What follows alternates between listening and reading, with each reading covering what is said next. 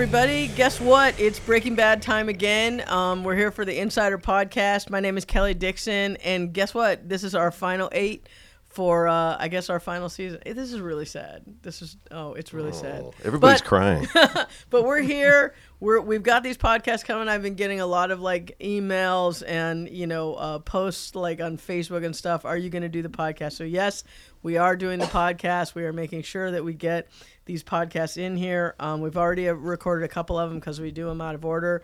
But today we are going to do episode number 509, which is called Blood Money. And it was written by Peter Gould, who is here today. Hi. And it was directed by Bryan Cranston, who is here today. Hey.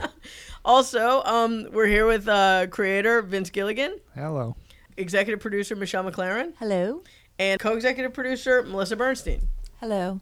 So cool. Thank you everybody for coming in. We should start right in because everybody is, this was the episode that everybody was can't wait to see. It's been a year. It's been more than a year since our premiere last year. Has it been more than a year? It's going to have been. Right now it's actually May. We're about 2/3 of the way through our post process right now, but the episode will air in August. So you guys have just seen it, and we've all seen it in a couple of weeks ago. We locked it and mixed it a couple of weeks ago. Yes.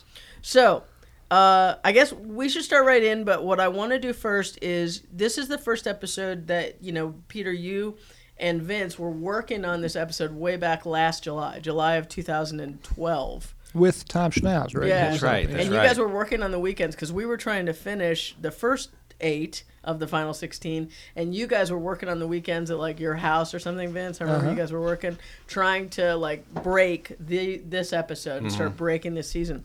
So you came up with this skateboarding idea. Can you give us a? Well, I think the very most original idea, that the notion of that was that you start on the skateboarders and then you find out that the White House is gone. Because we were looking for the most striking visual image possible, and then we were like, well, if this were a teaser, well, then where's Walt? Okay, he's in the car, he's looking at the where his house used to be, and somehow now we have an obligation, in addition to using the M80. M60? M60. Yeah. M80 is something else. Use the M60. It's a big firecracker. That's actually. right. That's Yeah, right. That's what we should have used. He should have had a big firecracker in there. Wouldn't that be funny if Props got it wrong? You got a bunch of M80s here. It's no. So wait, are you saying that originally you were gonna have no house and just a pool? Yes, literally the house was gone. It was an empty tooth in the mouth of the neighborhood, and we had no idea how we were going to do that, by the way. Well, obviously a bunch of CGI would have visual been required effects, for that. Yeah, but I'm not Spielberg even made sure how they would dinosaurs. do that. I guess they'd have to take pictures of the backyard and then create some sort of Paint it 3D out. model. And It would have been You even great. asked Diane about it. Yeah. I think when you guys were. she asked Bill Pulaski. It would have been great, but the problem with it was that it was just an image. Yes. That's all. That's ultimately all it was an image. There was nothing for anybody to do, and I was actually, I think I started writing the episode with no teaser, or I was writing another episode or something. I came back in the room, and I came back in the room, and you guys said, "Wait a minute, Walt's getting the ricin," and I was like, "Yes." Oh, is that true? Is I that think so. you weren't? You were already out. I don't remember that. That's my memory of it. Well, because I think, I wish I were better rememberer of things. These podcasts would go a lot smoother if I could remember how shit went I think down. you got a lot in your mind, but that's why we have Peter Gould. You're the rememberer. Remember. So, but it was, you know what it was. I'm probably reverse engineering because I can't quite remember reverse engineering it. But I think our fear was, okay, like you said, he's reminiscing. He's pulled up in his Cadillac and he's reminiscing about his house, but that's a little soft. Mm-hmm. We need a button. We need something. We need something accomplished. We need something to happen here, and hence the ricin. Yeah. Which is interesting. Usually we know where all these things are going, and in this case we didn't. We didn't know. We kind of had a feeling where we wanted the ricin to go, but we didn't know how it was gonna get used. And unfortunately, we never figured that out. No, we never figured that out. And so, viewers, sorry, that was just a complete dead end. So wait a minute, just to backtrack a little bit, because I'm from a fan's standpoint as well, is that when I'm reading these scripts, I don't know where they're going. And so he comes there with a purpose, and that's great. And you planted, well, he's got to go get the ricin because you made it a point that he hid that. Right. But you didn't know at that time what you were going to do with that ricin? No, we did not. That's Or fantastic. if they were going to do anything with it. Well, no. Whoa, When wait, you is do that, Yes. you have to. No. You have, you're I'm not putting gonna the gun say- on stage. I'm not going to say what we're doing with it, but Yes. I hope it. Well, it's got to stand to reason that if we're going to go to the trouble of having them pick it up, we're Yeah, going to. exactly. But Michelle's giving me the high sign here, not to give anything away, which is a wise thing. But yeah, no, you gotta. We had a vague. I don't know. We didn't really know for sure. We had images. Yeah. We'll talk about later. Yeah. Well, You it guys was didn't know really- it. On later podcasts. On later podcasts. And you didn't know perhaps. where the M60 was going to go either, did you? No. That's brilliant. No, knew- it's And we stupid. don't is even what know. it is. No, but you kind of you put yourself in a position that forced you to figure it out, and that's the thing that's so great about the show is that you guys constantly worked yourself into an inextricable corner. Okay, but the skateboarding. I mean, just because they had a pool, did you want to have like kids in the neighborhood, or the finding, and so you just. Well, it's just to think about what the opposite of where we ended the last season was. I think that's really where really the that family we was were out by thinking that the the family pool was and- all together at the pool, and they had this. It was probably one of the happiest moments on the show.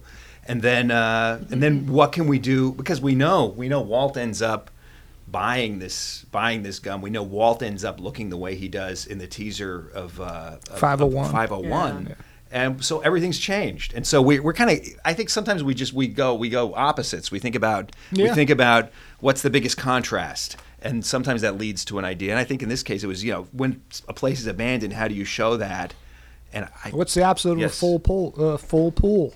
Full pool. full So- pull. I know that, Brian. I know that you guys had to you guys cast some skateboarders, Right. And then Michelle, if you guys could also, Michelle, Melissa, and Brian could also talk about what you had to do as far as get the owners of the house to let you drain their pool. I think you guys Yeah, had there's to a- paint it, and did you have to paint it? Well, there's a on the lot of inside logistics and- involved with that. The writers come up with these great ideas, but then now you have to use it in a pragmatic and a practical standpoint. And now the producers go out there, even before I got back into Albuquerque, and I hear reports that we have some difficulties with this because it's a pool that's not geared toward that. It's Right. not a It doesn't perfectly have a- shaped. It's super. pool. It's super steep. Yeah, the and transition on had the dramatic pool. angles. It's and a fiberglass and bottom, it's too. fiberglass. Yeah, Yeah. it's like a pod, and Yeah. and we didn't know it's a shell, and we didn't know if skateboarders could actually Yeah, 'cause- do what you guys were And, asking. and by the way, we So- have to have very flexible and agreeable homeowners, which we do. Luckily, with Fran and Lewis. The Padillas. And yes, that I mean, I think the conversation would have ended there Immediately.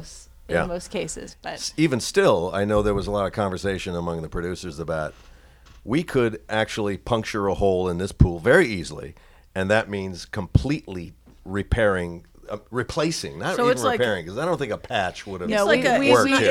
it's an in-ground pool, but it's more like a fiberglass shell. shell. It's like a shell that was sits placed in in. a hole, Exactly. rather So we than knew like a that there was gunite the pool. chance we were going to have to replace the entire shell. But what we did is we hired some professional skateboarders, or some really hot skateboarders. We went to a local skateboard shop, and this one guy was kind of coordinated for us, and we had the skateboarders out there to see if we could actually physically do it.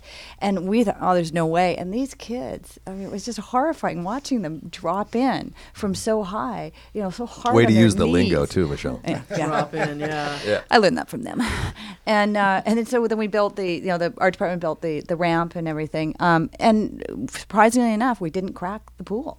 But you guys did at least we haven't heard yet. You guys did some painting and stuff to make it look like to make the water lines look. Oh yeah, you we guys aged have a it great little art bit department. and- They came out there and they did everything from stained water lines and remnants of debris and decay, And then- not only on the pool but on the fascia of By the house, you had of the some house. Now graffiti. the trick is that we had to then restore the house back to its original condition after this. Right. In So- this episode, Right. In this episode, so it all had to be that once we got that opening teaser, we had to then feel confident we had it, and then switch gears and let them go to work. We had to leave there for a week, I think, until we came back, and it was now pristine again. And they that's worked interior magic. and exterior, because we had to do the same with our White We House had to do the set. same with the interior set. But that's too. that they- is a the- set, so everybody Yeah, realizes. but the same condition. Yeah. We Yeah. put our construction team to work there like they're on their hair's on fire. But in a way, though, it's kind of a nice teaser because you really don't know. We've already teased that there's going to be big changes, and we don't know. But And Yeah, it's it's the first. kind of fun, it's the first actually. thing in the new episode. It's like, holy cow, what happened to the house? But you still don't know, so it doesn't, you know. But all credit to Mark Freeborn and his crew in the production design department, and W. W. Gilpin. Gilpin and his Can crew you in guys- the construction. Do you guys remember department. the skaters' names? Ray Chavez is one of them.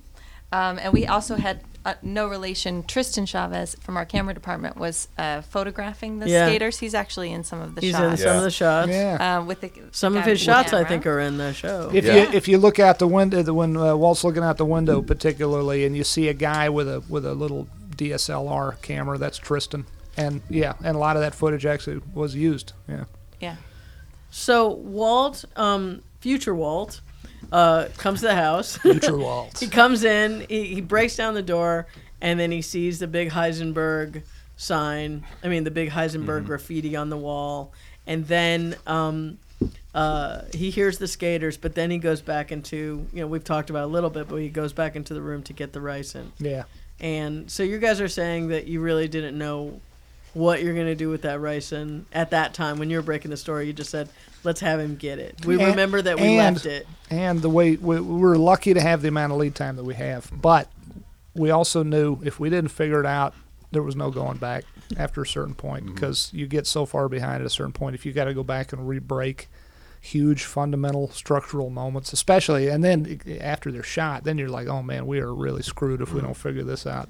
Well, we were obligated to do something with it but when Walt cooked the ricin back in season 4, and that it never got used, and then he put it it behind the wasn't electric. even- oh, yeah, he it put was he cooked. put it in the electrical outlet in season 5A. So we Right. knew, it was something that it was sort of unfinished business we had to deal with. That's a more proper way of looking at it. That ship had sailed when we saw him tape it into the back of that electrical outlet in the first place. Because listen, stuff gets dropped all the time in TV shows not because writers are idiots on a lot of TV shows, just because they run out of time. But we have been very blessed to have the amount of lead time we've had, and because of that, it just feels wrong to us to drop that ball, as it were. To give you an idea also of the amount of time and energy spent on developing these ideas, when you move from story into production, we talked about it a lot. From a director standpoint, from a producer standpoint, they talk about it constantly. And it wasn't until I first started directing Malcolm in the Middle 10 years ago that I realized how much conversation goes in, how many meetings, concept meetings, tone meetings, all these things. One of them was switch plates. Well, if this place is really, beaten up in disaster, people will come in for the copper. They're going to steal copper out of it. They're going to steal the fixtures. Okay, why don't we have copper pulled out and stripped wires? And they wait. But if we have those switch plates off, then why wouldn't they have taken the switch plate off in the bedroom? All these things compounded. We're just trying to cover every single base. Exactly. And also the turnaround time. The messed up version of the White House didn't involve changing the footprint of the place. It was just a lot of detritus and crud and a paint job on the walls. But if we had torn open the walls themselves, that would have been an even bigger turnaround. And so all these, you're right, all these just endless discussion. So then we jump outside where Walt's gotten his ricin, and we have Walt's neighbor, Carol. yes. Which was not in the script. That's right. I love that. Well, I mean, the neighbor was in the script, but Yeah. her name was not in the Yeah, script. there was no dialogue in the script. No, as a pitch I had, I said, well, if we're doing contrast, then what if we have the post during the teaser and then flop back and then we see her again? And we see her again when we're saying goodbye to Hank and the family, and this family unit is finally together, and Walt is feeling nice and says, hello, Carol, and hi, everything's good. I thought it would be a nice juxtaposition. But what's fun, too, is that we have no idea what has actually happened. We have no idea what's gone on in Albuquerque since, since whenever, you have disappeared, right? And we come back, and obviously she's freaked and afraid of you, and she's just like stunned silence, and then she drops her grocery bag. It is one of the funniest moments. That too. woman did a nice job. I've She never did met great. her. Cheryl Ford Minty, if I'm pronouncing her last name right. She did a wonderful She job. was great. I love that Even silent it's very, fear. very Yeah. tough to find someone who can just be simple in their reaction. Yeah. It's like, hello, Carol. And we went through numerous casting for that. Well, I remember watching you work with her on the how she would drop the groceries, because you wanted the bag to fall a certain way, and just Yeah. the physics. And it's one of those things that when you watch the finished product, you don't think about the physics of how the bag hits the ground. Yeah. And you talked to her about how you kind of worked out how to hold the bag Right. so it would fall just right, Forward, and the yeah. orange would fall, Yeah. would roll out, which is one of our recurring Yeah, motifs. yeah, Those yeah. oranges. Yeah. So that was really fun to see. And then also to make this idea work, you had to shoot her. You had to shoot her out. Yeah. So later on, the sequence that's later on, when you cut to her, that had to be shot. Right next to her was the ruined White House. Exactly. Oh, is that right? Oh yeah, so we sure. had to, I just had to make sure that I so- was outside of any of the. Oh. So yeah, she was done on the same day. Same The day. same day, So, yes. Well, I did so not you know could that. not show. So that's why I the pushed White her. House. I pushed her over to the lawn, sure. so that I can get her a little further away. And why she's not geographically tied in with you guys, Right. which I never even didn't. And then bump me we at all. added, Him, and yeah. then the art department was Johnny on the spot. I said let's beef up the foliage. So we got roses in there, and we just pumped up the green and on her house. Yeah, Just to make the contrast. it even worked really well. Yeah. That was a great touch. So that's the teaser, and I mean, no, I just wanted to say that I want to jump back with you and Vince, because at this point, starting in Act 1, we are just getting back to where we left our, characters at the very, very end of last season, where Hank, realized, he has a realization on the toilet, Right. and then now he's coming out the door. So when you guys were working last summer, did you think that you were good? I know you guys you said before, Vince, you like to do this brick by brick. You want to do the teaser first. And then was this a teaser that you thought of later, as you've done sometimes, and you just Yes, guys it started was. in Yeah. on Hank, or did you?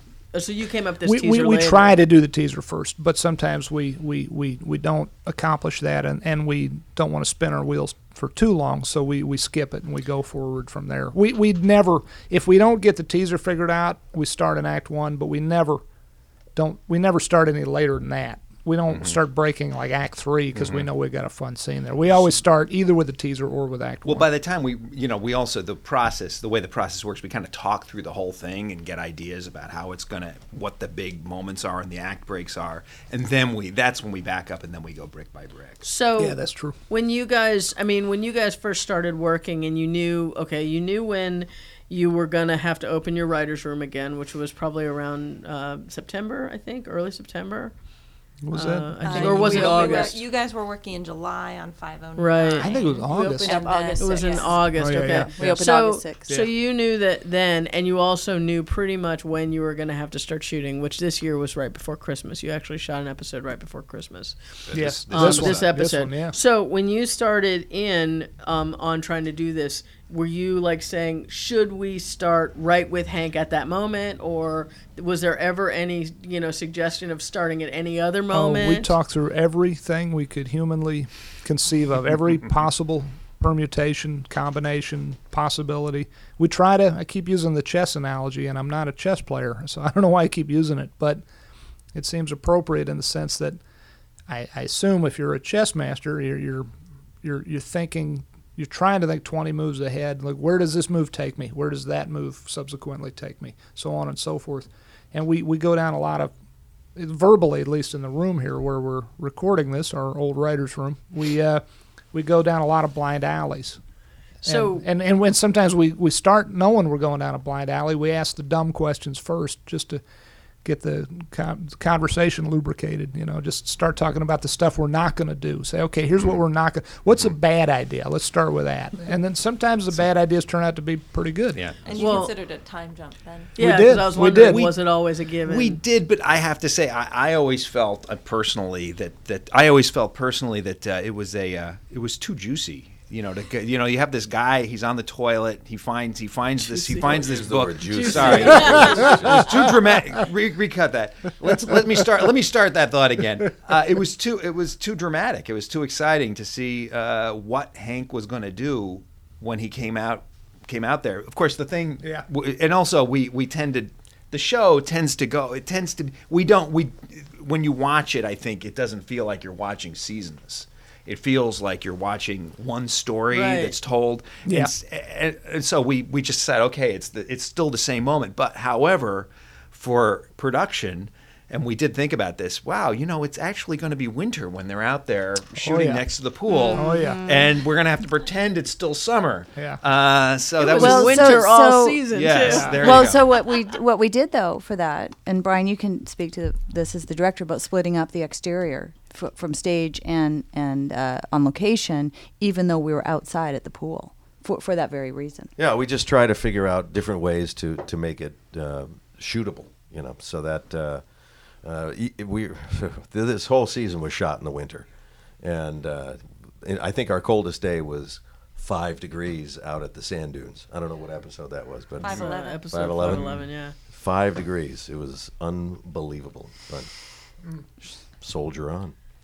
But so Vince, you guys, it wasn't just a given that you were going to start right back in with Nothing's a and given. with the book. Nothing's No. If And so then everything you was a given, decided- you're denying yourself possibilities. So, Okay, you so- try to keep an open mind. So then, when you finally decided, you're like, okay, it's basically the next, one of the sort of the next moment of him coming out of the bathroom. He's carrying this book, and he hides it. Yeah. Because I know that even, I'm very lucky and I get an advanced peek at what's going to happen. I was like, what's he going to do? Is he going to come out there and accuse him right there? Is he going to, Is he going what- to shoot what's him he in the gonna head? do? Is he going to? are these all all these ideas you guys discuss in the writer's room? Oh, for yeah. probably how long? At Is he least a month literally or going to something? come out there and glare at him for a minute, and then just literally tackle him out of his chair, and the whole family's trying to pull Uncle Hank off of wall? I mean, just every And possibility. you yeah. didn't know. You didn't know at that point when you started breaking it. You didn't know. No. Well, the other extreme is that eventually he's going to come back to Walt and say, you need to get out of this.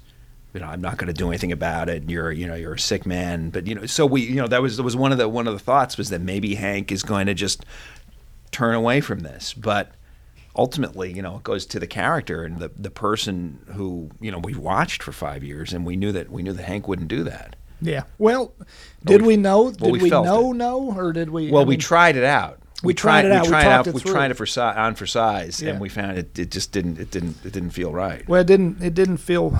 This is one of those twofold things. It didn't feel right for the character, but it also felt like a real bad dead end dramatically. If Hank just let this whole thing slide, then literally you. What happens then? It's Yeah, like- it's also what was all that worry about? Why were we worried about Hank finding out? He's going to be fine with it. Yeah, talk about a letdown. In Yeah. retrospect, it No, seems but- obvious. But I think the way you created that character and laid in his Yeah. sensibilities, and Yeah. he can't. No, it's he not can't. in his Yeah. makeup to No. be able to let that. And what's really nice too is when you directed this, what I found that was nice that I really tried to use while I was editing this is when you have Hank putting the book away and then looking out the sliding glass doors, and you have the baby. and Oh, I you're wanted to have kissing the baby in my arms, and, yeah. And it's like you guys had all this conversation going on, so we had to drag conversation from the bathroom all the way through, and you guys are kind of doing a lot of ad-libbing out there. We're like, oh, let's put your jacket on the baby's jacket. Oh, you're so cute. Oh, you look just like your daddy. All Yeah. this stuff that Hank at that point gets to see, and I wanted, as the editor, I wanted him to watch, and you kiss the baby, and you're just such a nice dad. Yeah. That all of a sudden Hank's got this dilemma. Does he? I mean, was this something that possibly you, Vince, you and Peter were thinking about when you were, when you guys were breaking this as a writer's room?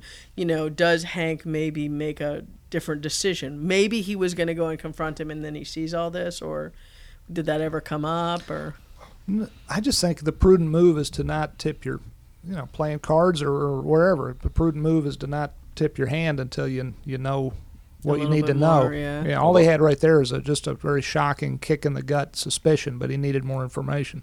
Yeah. And I think that point, though, is that the smart move for Hank really would have been to keep his mouth shut all the way through the episode until he really knew the lay of the land. Walt, we're jumping forward to the end of the episode, but Walt No, Twigs, you are. Twigs, I'm jumping forward. Walt Twigs, and the question was, how much restraint can Hank have? That's so that was something that we really thought about, and I think if it had been a 13 episode finale instead of an 8 episode, I don't know if we would have had the confrontation that we're building That's to. a good I question. think that is the brilliance behind these last 8 is that you guys did that in the first episode. Surprised me? It shocked I didn't me. see that coming. it You didn't could have surprise me you at could have all. dragged I'm that in the out all minority the on way this one. through all 8 episodes, and we all Yeah. were so blown away when we got that script, and you guys hit the nail on the head in the first episode. And it's like, all right, It's here funny. we go. I'm so in Yeah. the minority on this because I really thought that absolutely this confrontation will come No in this way. episode. I totally did. Everyone like I else said, I've talked to has been surprised. I'm in the minority. No, that's okay. I was That's like, right. they the have opposite to. of the way that other series would handle this. Yeah. Absolutely, yeah. But I just yeah. felt like they have to because then we can go on. We get that out of the way. But like I said, I'm in the minority. But if on that one. it were Hank's option, there would be no confrontation. If it were up to Hank, because it would be crazy for him to go to Walt and say, "I know all this and that," to this guy who's a suspect. He needs to. And that's exactly why Walt pushed it. Yes. Because he thought, I know he knows. I can't let him privately develop all this evidence, so I have to now confront this Yeah. and appeal to him as a brother-in-law, Yeah. as Yeah. a family member, Yeah. and to tell him the truth about my cancer being back and that.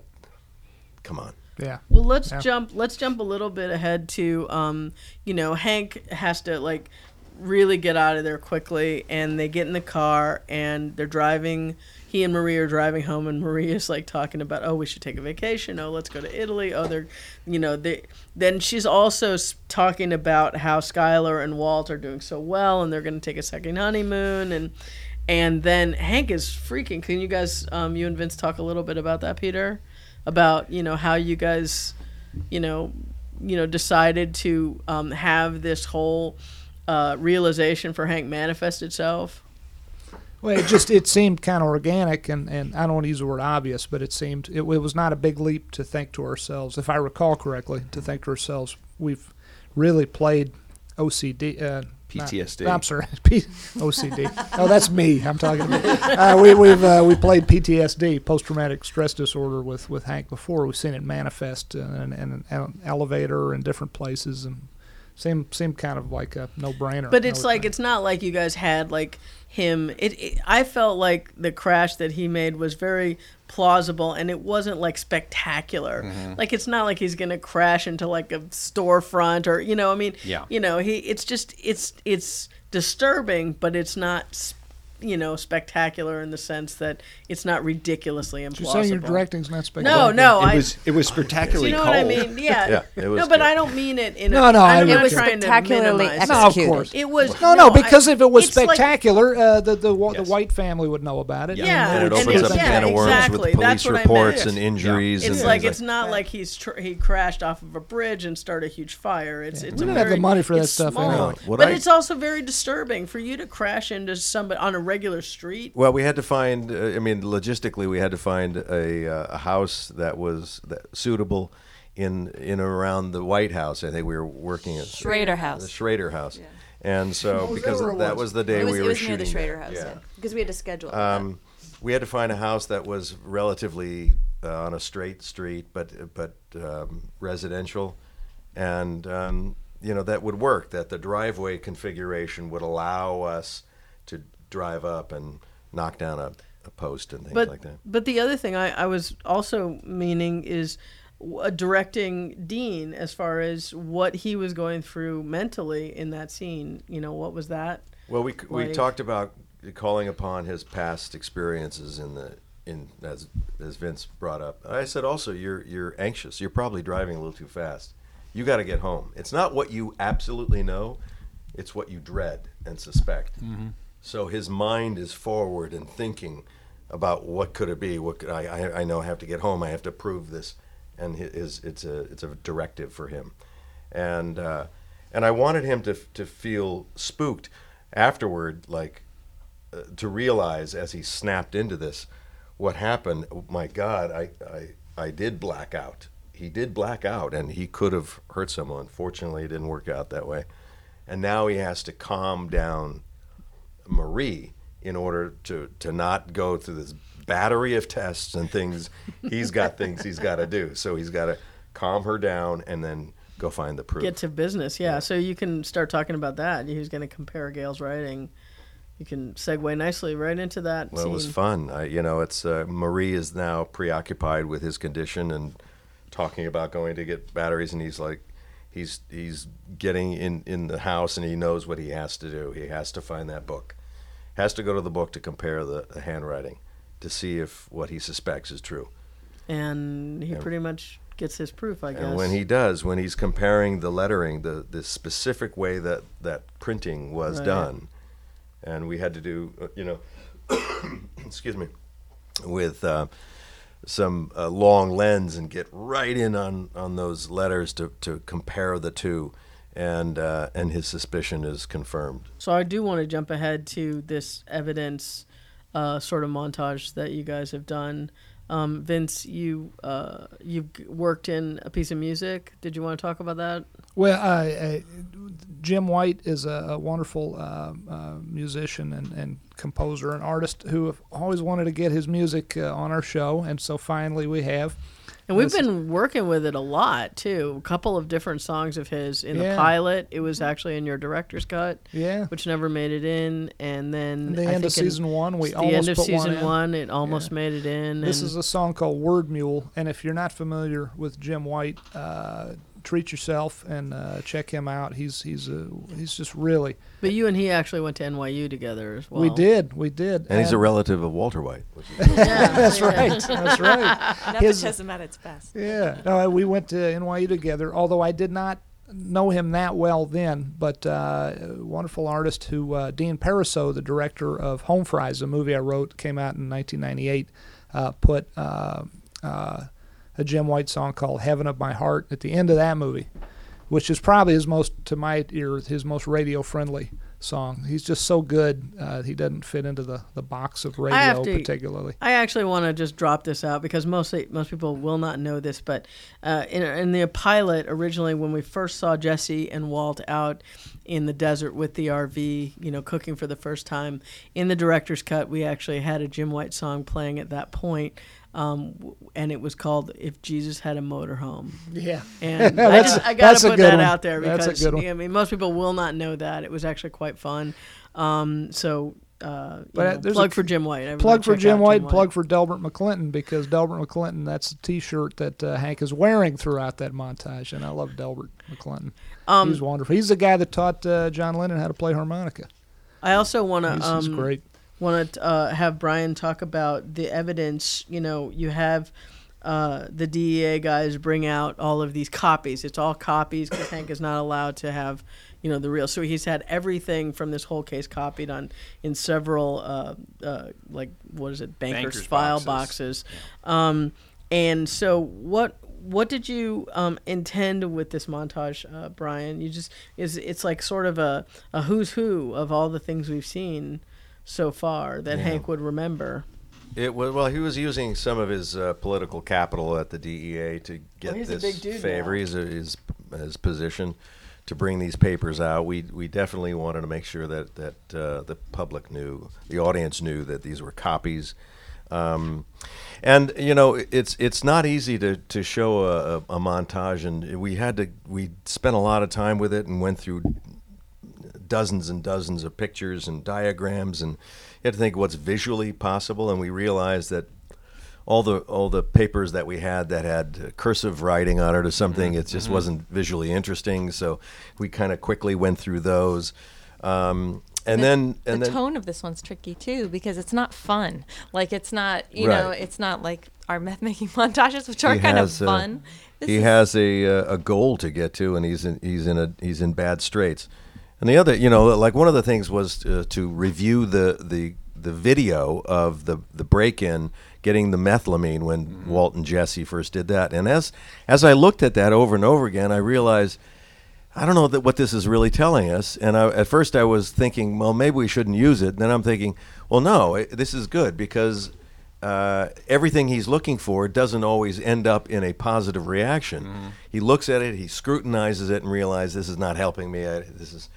There's no way I can identify anything from here. And so he's having some success and some failures along his trek. But I think what really was fun about it is to lock off that camera and show time passage and the amount of work that he was pouring into it. So we locked off the camera and then have him go through several different moves and then put all those stuff together, which is you have him eating potato chips, drinking coffee. But, he's just grabbing. He doesn't. We wanted to get the sense. I wanted to get the sense that he's not going to take a break from this. He'll grab a cup of coffee, but he'll drink it and eat whatever right there. He's so consumed with this idea. And then you also, guys, sorry, I was just going to say, you guys, there was a bit of a debate that we had about that last picture, the Santa Morte picture, which I love. I mean, the way you shot that is awesome.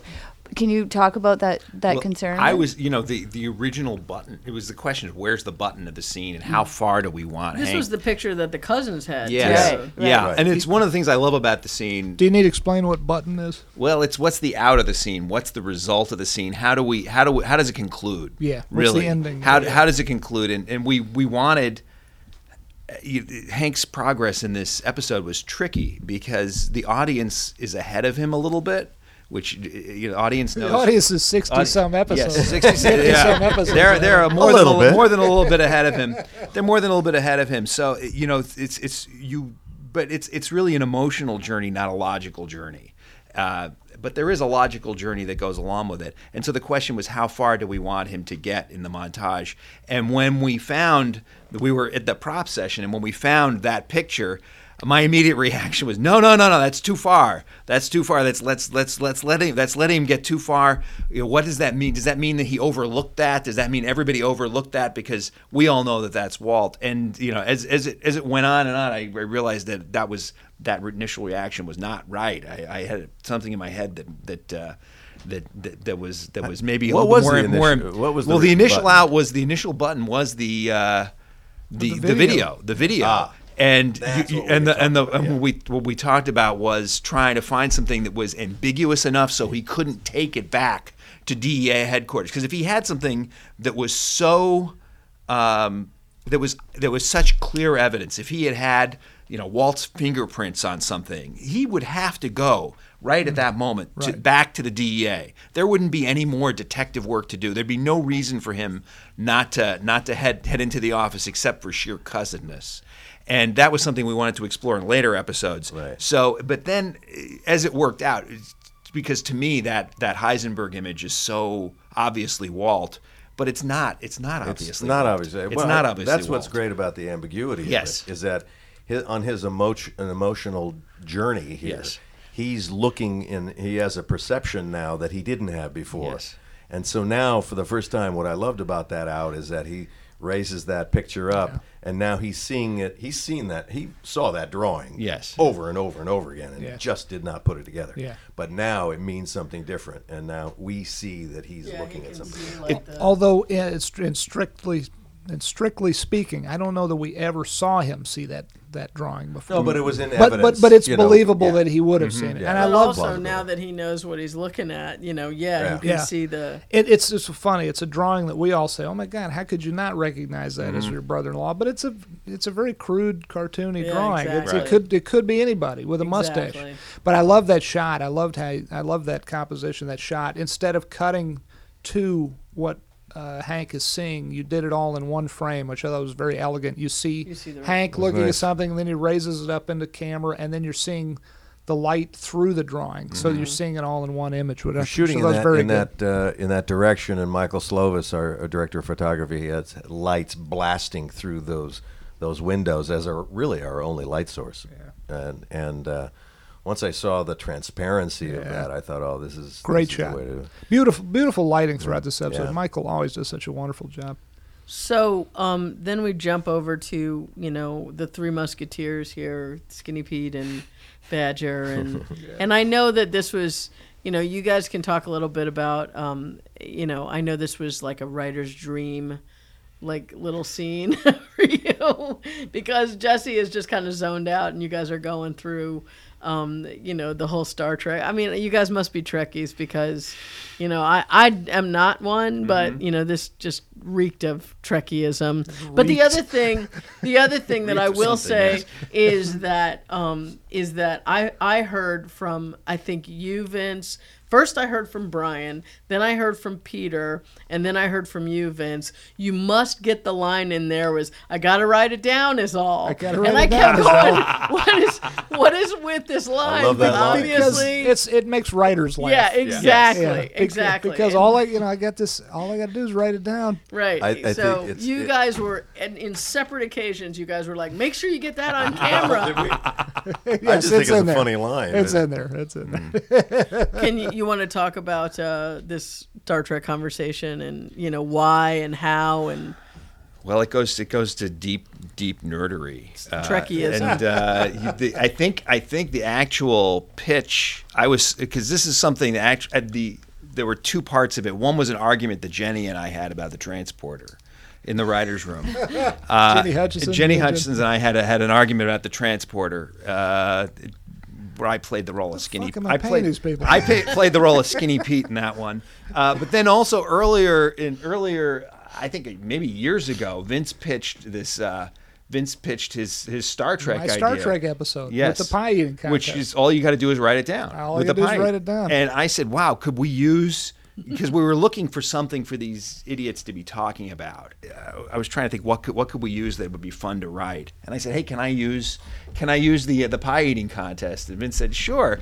And as I wrote it, it got longer and longer. And so when I turned in the script, I was like, I thought, well, Vince is going to find a way. Because I kept on seeing chunks that I could cut out, and I thought for sure that. And then I think it even got longer after you and I got. I through love it. hearing those guys talk, and this brings up a good point that I'll try to make quickly because I know we're hurting for time, which is that we were worried all through the breaking process of this season that we weren't going to have enough humor on this. That's true. Because Breaking Bad has as much humor as we can possibly fit into it without hurting the characters or hurting the flow of the story. And I was worried, I think we were all worried, that it wouldn't be funny enough this season.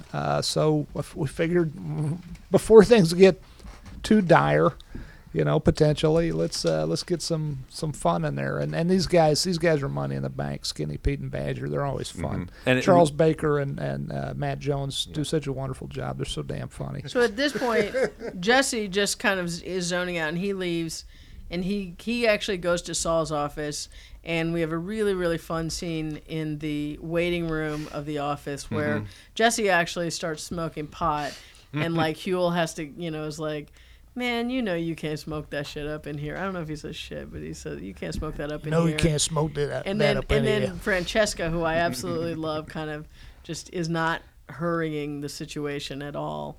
A really nice scene. I would love to dwell on it, but there's so much more that we need to talk about. Jesse wants to give his money away because he just feels, I guess he feels so guilty, especially about Drew Sharp. Drew Sharp is still weighing very heavily on him. He was the boy who was shot at the end of the train robbery. Yeah. And as he says, and as is the wonderful name of the episode that Peter gave it, it's Blood Money. Blood Money, which is what Walt told him in, I believe, episode 507. Yeah. This is blood money. You don't want this. And then he brings it to him just to torture him. I love Saul in the scene. Saul and Aaron in the scene are great. Yeah. Awesome. Yeah. Yeah. Yeah. But then afterward, Jesse tells Saul, just get it done. Give this money to Kaylee Ehrmantraut and Drew Sharp's parents. And then Saul calls Walt. And this is where we get to see what you guys have wanted to do something with Walt's cancer, and this is where we finally get to see what is going on. Yeah. Actually, the prettiest light in the whole episode, and that's saying a lot. I love the lighting in this, in the chemo lounge sequence. And the chemo lounge is the most boring place, not set, because Mark Freeborn and Michael Flowers and those folks did a wonderful job. But it's the hallway entrance. It's the entrance hallway to our offices at Q Studios, which we had to commit to in season 1 Yes. for budget reasons. But I think rightfully so, because to go to the expense of a new set, building a set, Yeah. or going to a practical location was impractical. Yeah, that's true. And this served the purpose. Certainly sells it to me. I mean, I wouldn't have known that if you guys hadn't told me in season Yeah. 1. And it is, in fact, to my eye, the prettiest lighting of all. Well, I should say pretty. It is pretty in my eye, but it's not about being pretty. It's about being striking or emotional or telling the story correctly. But I love the lighting in this scene. Well, we were kind of locked in because we can't shoot the other way. You're looking at an elevator on Right. the other side, so we Right. always shot in that one direction. Yeah. And which is pleasing to Michael Slovis because he always wants to shoot toward the light, Sure. not have it, in back of us. Sure. So that way the light is pouring at us, and then that's the one light source that we Yeah. have. And I love how you reveal it, because that first shot, I think he looks like he's on an airplane, and you really don't know where he is. Yeah. And then you, which of course makes Yeah. it more dramatic when you reveal you're getting chemo. You don't know where we are at first. Is he on a plane? Where is he? Oh my God, he's in a chemo lounge. His cancer's back. It's interesting. Maybe you talked about this with 508, but originally in 508, he got a clean bill of health as originally broken. There was originally a voiceover that explained that the doctor gave him a clean bill of health, and so now the way 508 got cut, it was ambiguous. What did that test tell Walt? And now that's one of the things I really like how we reveal now. Actually, that test that you saw a year ago, that didn't come out so well, and so it throws everything that's happened between that test and this moment into a slightly different light about why Walt is giving up the business, the moments that he's suddenly so preoccupied with the moments with his children, that all that, it feels a little different to me now that I know that he actually found out that this is the end game. Yes. And I just thought there was an interesting sidelight to that. No, absolutely. I can't help it. So, obviously, Saul has called Walt about this money, and Walt shows up at Jesse's house with this money yet again. Mm-hmm. And this was a huge scene. It was really the only scene between these two characters in the show. Yeah, and a great scene. And the thing that's happened since, I guess, it was kind of starting in the last season, the first part of season 5. But now it's continued where these two are really at odds with each other. And Walt is trying to communicate, and Jesse is just so distraught.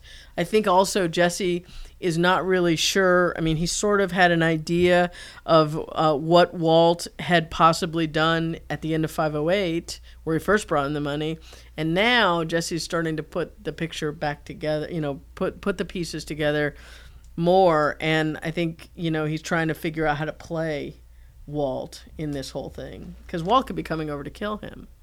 He's just killed 10 people. That's 508. I mean, this scene Yeah. at 509, I think he cares even less. He's so hurting, Jesse is. And Walt, it's a sad scene because Walt really is trying to, and the way it played to me, and the way you directed it, and the way you two actors played it, it feels more fatherly. It does not feel at the beginning of it like, I mean, Walt often has an agenda. He often is trying to work Jesse to manipulate him. This scene feels less like that to me and more like, son, what can I do to make things better for you? Walt is actually giving him, and he's very sincere. As sincere as he gets. Yeah, I think he really wants. He doesn't want Jesse being a loose cannon and flying off the handle. But he does flat out lie to him. Well, Mike. he lies to him. Yeah, and I think he has to. I think he has to lie to him. I mean, this is, before the lie that he is forced to give is given, he's actually giving what I would think is, on the whole, pretty good advice. You have to move on. I mean, what other choice do you have? You got to move on with your life. You're out of the business. I'm out of the business. We can be haunted by the past forever, or we can move on with our lives and do something more positive. I think it's actually, as far as the Breaking Bad universe goes, is pretty good advice. Pretty good advice. I think that's part of what the key, and it's one of the reasons why I wanted to title it Blood Money, was I feel like that's the key to this part of the season, is that Walt really feels that he can evade any consequences to what he's done. That he really feels he can make a clean break, and it's all going to be fine. At this point, he doesn't know what Hank has discovered. And that's sort of the thing we're playing with, is do these actions have consequences? And Jesse's like, well, there's morality. This is weighing on me. And Walt's, no, you just live. You'll get over it. And I thought that was just such a fascinating moment between these two guys, because it's really a moral argument. It's an argument about what effects do our actions have on ourselves. I think as far as Walter White has gone down the path toward darkness and criminality, I think he understands morality. I just think he's being pragmatic here, stating it simply. What alternative do you have? You have to go on. You can't go to the police. That's not an alternative. You can't. I don't want you to kill yourself. That's not an alternative, or otherwise destroy yourself through drugs or whatnot. You have to. You don't really have another choice here. You have to move on. And from a director-actor standpoint, this is one of those scenes where just don't get in the way. You know what I mean? Really. It's like just understand what the scene's about and let it play out. So that's why I wanted it to be rather static. I didn't want a lot of movement going on. Certainly in the beginning it has to be. But I also wanted the money to be in between, physically the two of you. Come between them. Absolutely. I was going to ask about very that. The great choice staging. and blocking choice of putting it on the futon between you two. I thought that was very interesting. I didn't picture it that way. And then It was have nice. Walt on one side, end up on one side, and Jesse on the other, and this chasm of money. The whole thing was a very visual thing for me. You guys have been basically you've been the heart of our show. You and Aaron Paul, Jesse and Walt have been the heart of the show since the very beginning. You obviously have so much mutual respect for each other. What was this scene like from directing him as well as directing yourself? I know you've done it before, but this is a very different kind of scene, just like you guys have talked about just now, and there's a lot of heart in this scene. There's a little bit of deception in this scene. What was this like? Especially it's just like in our real life. Yeah, a lot of heart, little deception. Makes things spicy. And so, did you tell him just don't get in the way? No. Yeah. No, it's just this whole season. It has been twofold, because the characters are winding down and coming to a conclusion, but also the actors, the whole family that we know that it's coming to an end. So we're kind of feeling it from both ends. And so you can't help but have that seep in. And later on, in later episodes, later podcasts that we do, I can go into that further. Some things that are involuntary, Okay. that happen. So we jump over to the White House. We're having dinner. Walt is, it's kind of subtle, but Walt is really not eating. He's starting to feel a little nauseous. And Nauseated. He goes, sorry. No, everyone always says nauseous. You know Nauseous means that you make people nauseated. Oh, I didn't realize Nauseated means that you feel nauseated. I'm sorry, that's one of my pet peeves. Snap. It's not just you. Everyone says I'm feeling nauseous. I'm like, wow. You're feeling nauseous, are you? You're making me sick? Oh, okay. Good to know. I'll take note of that. So Walt is feeling nauseated. Yes. He goes into the bathroom, and we see he's been hiding his... It's an anti-emetic. I think it combats the nausea brought on by the chemo. Yeah. And so he goes to vomit in the toilet, and you have this little callback to Gus putting the towel down under his knees, so Walt does the same thing. And then the realization that the book is missing. That was one of our I'll speak for myself. One of my proudest moments for all of us in the writers' room is tying together the chemo and the cancer with the realization on Walt's part. I thought that's that really was interesting. I never thought about that, but that's the cancer. Yeah, the cancer Wow. allows him to realize the book's missing, because when else are you facing the back of the toilet tank? So that was. I also wanted to add there another indication of the collaborative art form. We were shooting that scene, and Peter had an idea to stay strictly focused on the pill bottle, and that we could see Walt's actions in the background, and that was a Peter shot. And so I thought, that's brilliant. Nice. That's great. Nice. It's a great I shot. like that. So It is a we- great shot. Yeah. And I like the shout out too, which is in the script actually, Thank you. to the hand towel. The towel. Oh yeah, with Gus, absolutely, Yeah. which was actually also a scene that I wrote. That's so right. It was. I specialize in hand towels and vomiting. Of course, Walt had to have a different feeling of that. I didn't. Yes. I didn't want to step on exactly what that sensibility was. No. So I just wanted to have the old creaky knees, and I need something soft, as opposed to Gus, who was Very fastidious. Walt's didn't is want the to right get word? in. Yes, Walt is was the word. Yeah, because Walt's so vulnerable here. I mean, this is one of the things I really was excited about with the episode was he's so human. And it's the audience expects him to get just worse and worse and worse in a straight line, and now we've sort of reset him as he's a little bit squishy. You're really wondering. cuddly. He's cuddly Yeah. for Walt. Yeah. For a man who can be Heisenberg. But if you squeeze him too hard, he pukes. That's right. That's right. It's a doll. Is that the Walter White doll? Yes, the That Walter makes- White doll. It's That loaded with puke. Yes. That makes me nauseous. So You've nauseated me. So we go from the Walt getting ready to vomit again on the toilet to this great shot of the flashlight under the bed. I always like I flashlight love shots. that cut. That's a great cut. I love flashlight Good job, shots. Kelly. It's really fun. Because Kelly cut this one. Thank you. That was a I good appreciate cut. that, but that's so nice of you guys. But I think you guys just determined where that was going to be made. No, So that was just an idea that I had to start it that way. It was wasn't cool. nice. I think like it I was said, in the I like script. It was flashlight just shots. we're looking for something, and I always like the idea of starting a scene and the audience doesn't know exactly where you are. I at agree. that point. I like that a lot. Very breaking And this is down. my favorite cut probably in the show is that one. Yeah. Cool. And so Walt's looking for the book. He asks Skylar, "Have you seen the book?" She's like, "I didn't even know we have that." And he's like, "Well, maybe Junior." And she's like, "You're kidding, right?" But then, Which is also, I mean, the subtleties behind that is that again they're getting along. They're starting to communicate. right. And so Walt, gets in bed, and he's like, "What's wrong with Hank again?" And then she's like, "Oh, he hasn't been to work in a while, blah blah blah." And then he turns out the light, and he's just kind of thinking to himself. And then all of a sudden, we jump out to the porch. The porch light goes on, and you come outside. And I remember when you and I were working together, Brian. I was like, "Why does Walt come outside? I mean, what's he thinking about? What is he?" Somebody scoping the house, or I mean, what is he thinking at that point? I don't think he thinks that Hank. I mean, has he put all this together? No. I took it to mean, did I close the garage door? You know how those feelings like, did I do that? I can't remember if I did what I was supposed to do. I better go check. And it was one of those things that was gnawing at him. He didn't know when he steps outside. He doesn't know why he's there exactly. He just has an inkling of something, a suspicion. Or something. Why did I come out here? Is that what you were thinking, Peter? Absolutely. Okay.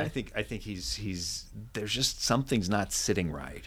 And it's, then- I think it's more. You get a little feeling of instinct from this. Yeah. At least for Spider I do. sense. Spider sense. Yeah. Yeah, Is there Spidey. will there be a strange car parked up the street? Will some telltale small bit of evidence give me the answer that I myself am starting to dread? Yeah.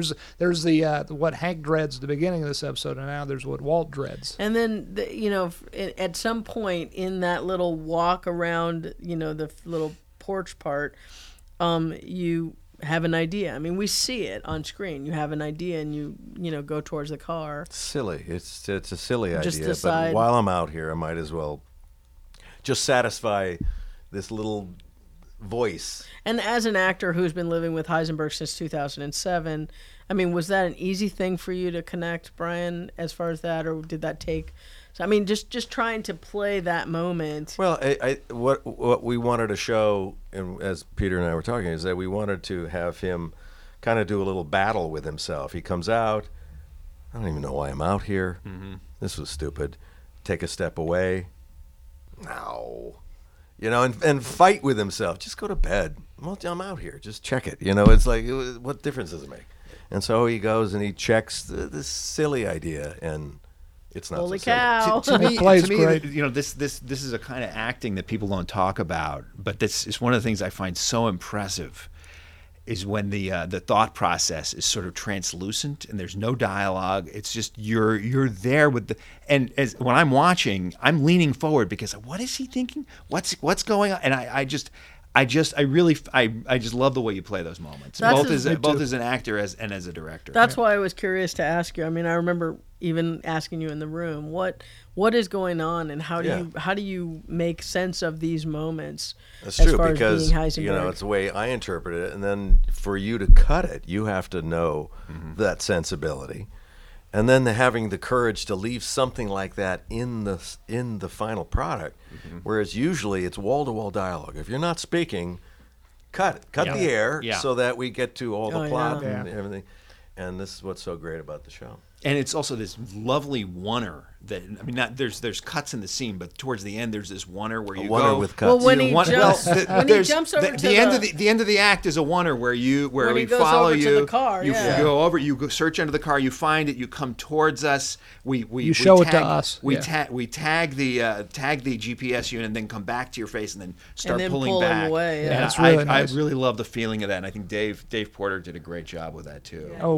Dave Porter's score at that point. Wonderful. Dave Porter, wonderful score. Initially, we were talked about we didn't know where to show the insert, where to show it. So I shot a shot of him when he pulls out the GPS tracker of the tracker in the hand. But when we started cutting it together, I thought, the audience doesn't need to see that right now. The audience will get it, and then we see it right when we need to see it. And then start it's pulling suspenseful. away. What did he do? What did he get? Yeah. But it really helps. It's got that little green LED light on Yeah. it. That helps a Make lot. sure It's that's great. focused, yeah. So then we jump to Jesse, who's very distraught, and we always see is like a swing. Oh no, I'm sorry. We're at the doghouse. Jesse's asleep, and we've got a scene where Jesse gives a bum, like a homeless man. A man named Wayne, an actor named Wayne DeHart, who did an excellent job.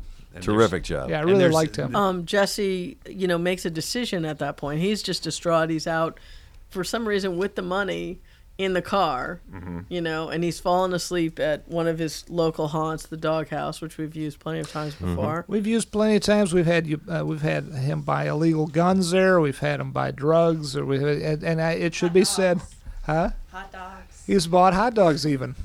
It should be said that at the Real Place is a very nice restaurant in which, as far as we know, no real illegal activity goes on. So feel free to safely visit the doghouse when you're in Albuquerque. Satisfy the lawyers.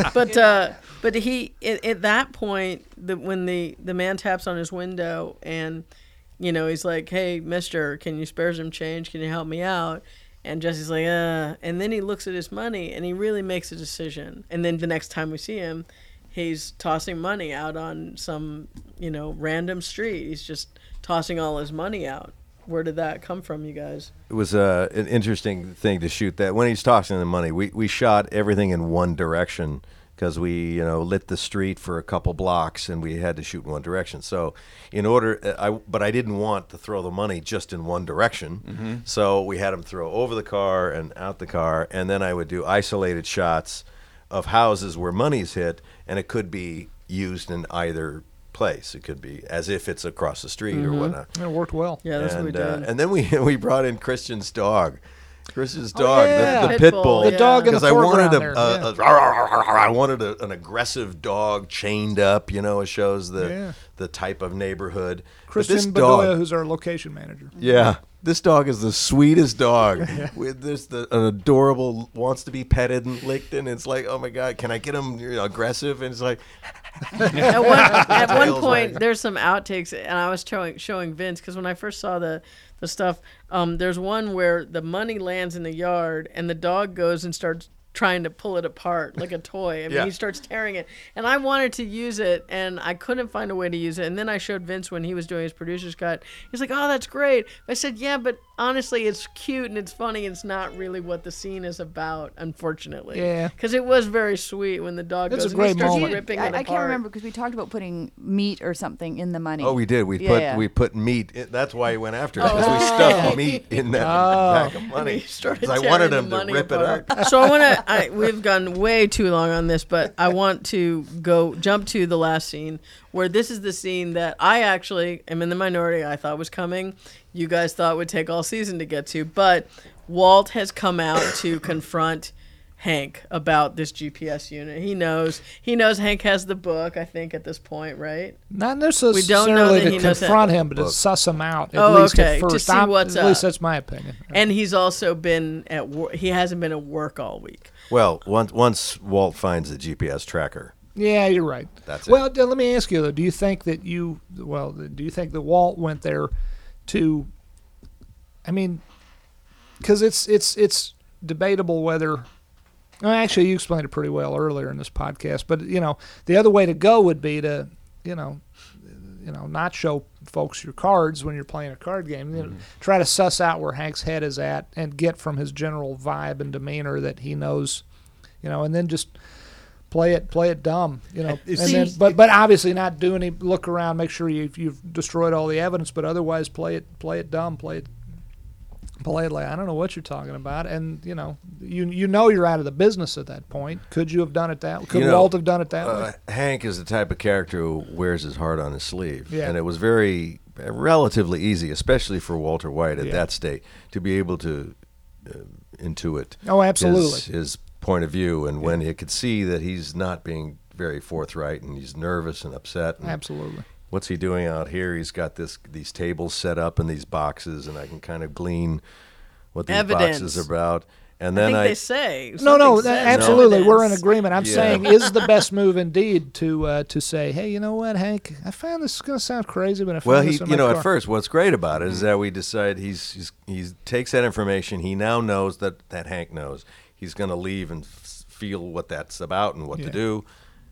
And he realizes, no, if I, what the way I interpret it, if I let him go on without me making this, known, Right. he may indeed come up with evidence and then open up this can of worms, and we're screwed. So I'm just going to lay my cards on the table. Yeah. I felt better for the first time in a long time, and I'm starting to get back with Skyler. I'm going to appeal to his sensibility Yeah. as a man, as a brother-in-law, Yeah. as a loved one, Yeah. and say, I'm not admitting anything, but here's the truth. I'm dying. And by the Cancer's way, back. I am dying. I'm not And it's around not long. gonna last. Yeah, exactly. Good point. I love the way you guys played that scene. Well, And you know, then- the and then thing- you also added, one of the things that you added was you made it more physical than it was scripted, and I loved it when Hank slams you against the garage door. That was not scripted, and I thought it was wonderful. We were kind of warned about that because we didn't want to have to buy a garage door. Oh, yeah. But the thing that was, I talked to Dean about that, and I said, to me, this scene is about your feeling betrayed. Mm-hmm. That I betrayed you, that I was doing this in front of you, and that you trusted and loved me, and took me with you, and opened up to me, and I stabbed you in the back. So that the fight is not out. It's not it. The distinction is it's not the fight that you had with Aaron when he used Marie to get him out there. That's anger. That's you do not hurt my loved ones. Yeah. He was viciously Oh angry. yeah, because he still doesn't realize that you were in the No, RV. he didn't know that.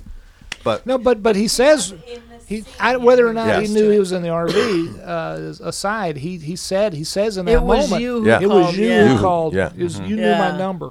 So Wow. so that again is it's pain, And I talked to Dean about it, and I said, it's physical pain, so you're not trying to hit me because you're angry at me. Your heart burst open. And that's why when he started holding me, like he wanted to, and he's vibrating, it was really all on the right track, because it wasn't a bar fight. It was, how could you do this to me? How could you break my heart? And he's like, he wants to squeeze me. He doesn't know what to do with his physical, It has a little bit of a, for me, it always comes back to The Godfather. And it has a little bit of that moment in The Godfather Part 2 where Pacino grabs... It was you, Alfredo. Fredo. It was you, Fredo. You I broke knew my it heart. was you. He's holding on to him. Yeah. I think we referenced that, and to drop that idea in, because he had to run that. Walt had to be on the reactionary side to that, obviously. So Dean had to control that whole sensibility. And then, I love the way that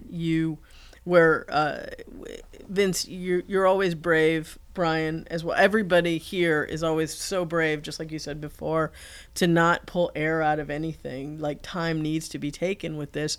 And at the end, we've got this long piece where Dean is saying, I don't know you. I don't know who you are. And we don't just, do it like, anything else. We take our time with it. We don't care. We take our time. And, and Dean, Hank says, I don't know who you are. And then your last line, Heisenberg's last line is, well, if that's true, if you don't know who I am, then your best bet would be to tread lightly. I love the way you say that. Yeah. There's just a little tiny hint of Heisenberg comes in there, and it's great. I think there's a lot of Heisenberg. There's that. Well, to me, the turn is actually one beat earlier when he says, let me bring the family up here and then we'll talk. Oh. And then there's this stillness that comes over Walt at that point. You're right. You can say it's Heisenberg. You can say whatever, but it's some kind of resolve at that point. And I love that. I love that moment. And then to me, that last bit when he says, tread lightly, there's even a little bit of regret there. Yeah. It's a regret. Don't make me do this. Don't make me, Don't start this now. And then I hope people watch next week. It gets kind of boring from here on out. That was pretty much it. Yeah. That was kind of it for the drama. Blew the wad. Yeah. It just kind of downhill from here. Well, this has been an extraordinarily long podcast. I hope you guys have all enjoyed it. Thank you so much, everybody. Thanks, for There's being one more here. thing we wanted to talk about. Oh, okay. The credit. Oh, yes. Oh, right, that's right. Kevin why don't you- Cordasco, our friend, wonderful young man who we met through the Make-A-Wish Foundation. Yeah. Who was I think our number one fan ever of Breaking Bad, and we got to know him, Brian first, and then I did, and He was at Children's Hospital. He had a cancer that was terminal, and he was not given a prognosis that was very kind. And my wife and I went to see him in his hospital first time, and we were dreading going and thinking, oh, this is going to be horrible. I was too. And he actually brought us up. Yeah. How old You know, was he, though? 16. 16. Okay. And bright and personable and knowledgeable. Yeah. He wasn't just a fan. He was into the structure, and Yeah. the story, Yeah. and the complexity of Yeah. it.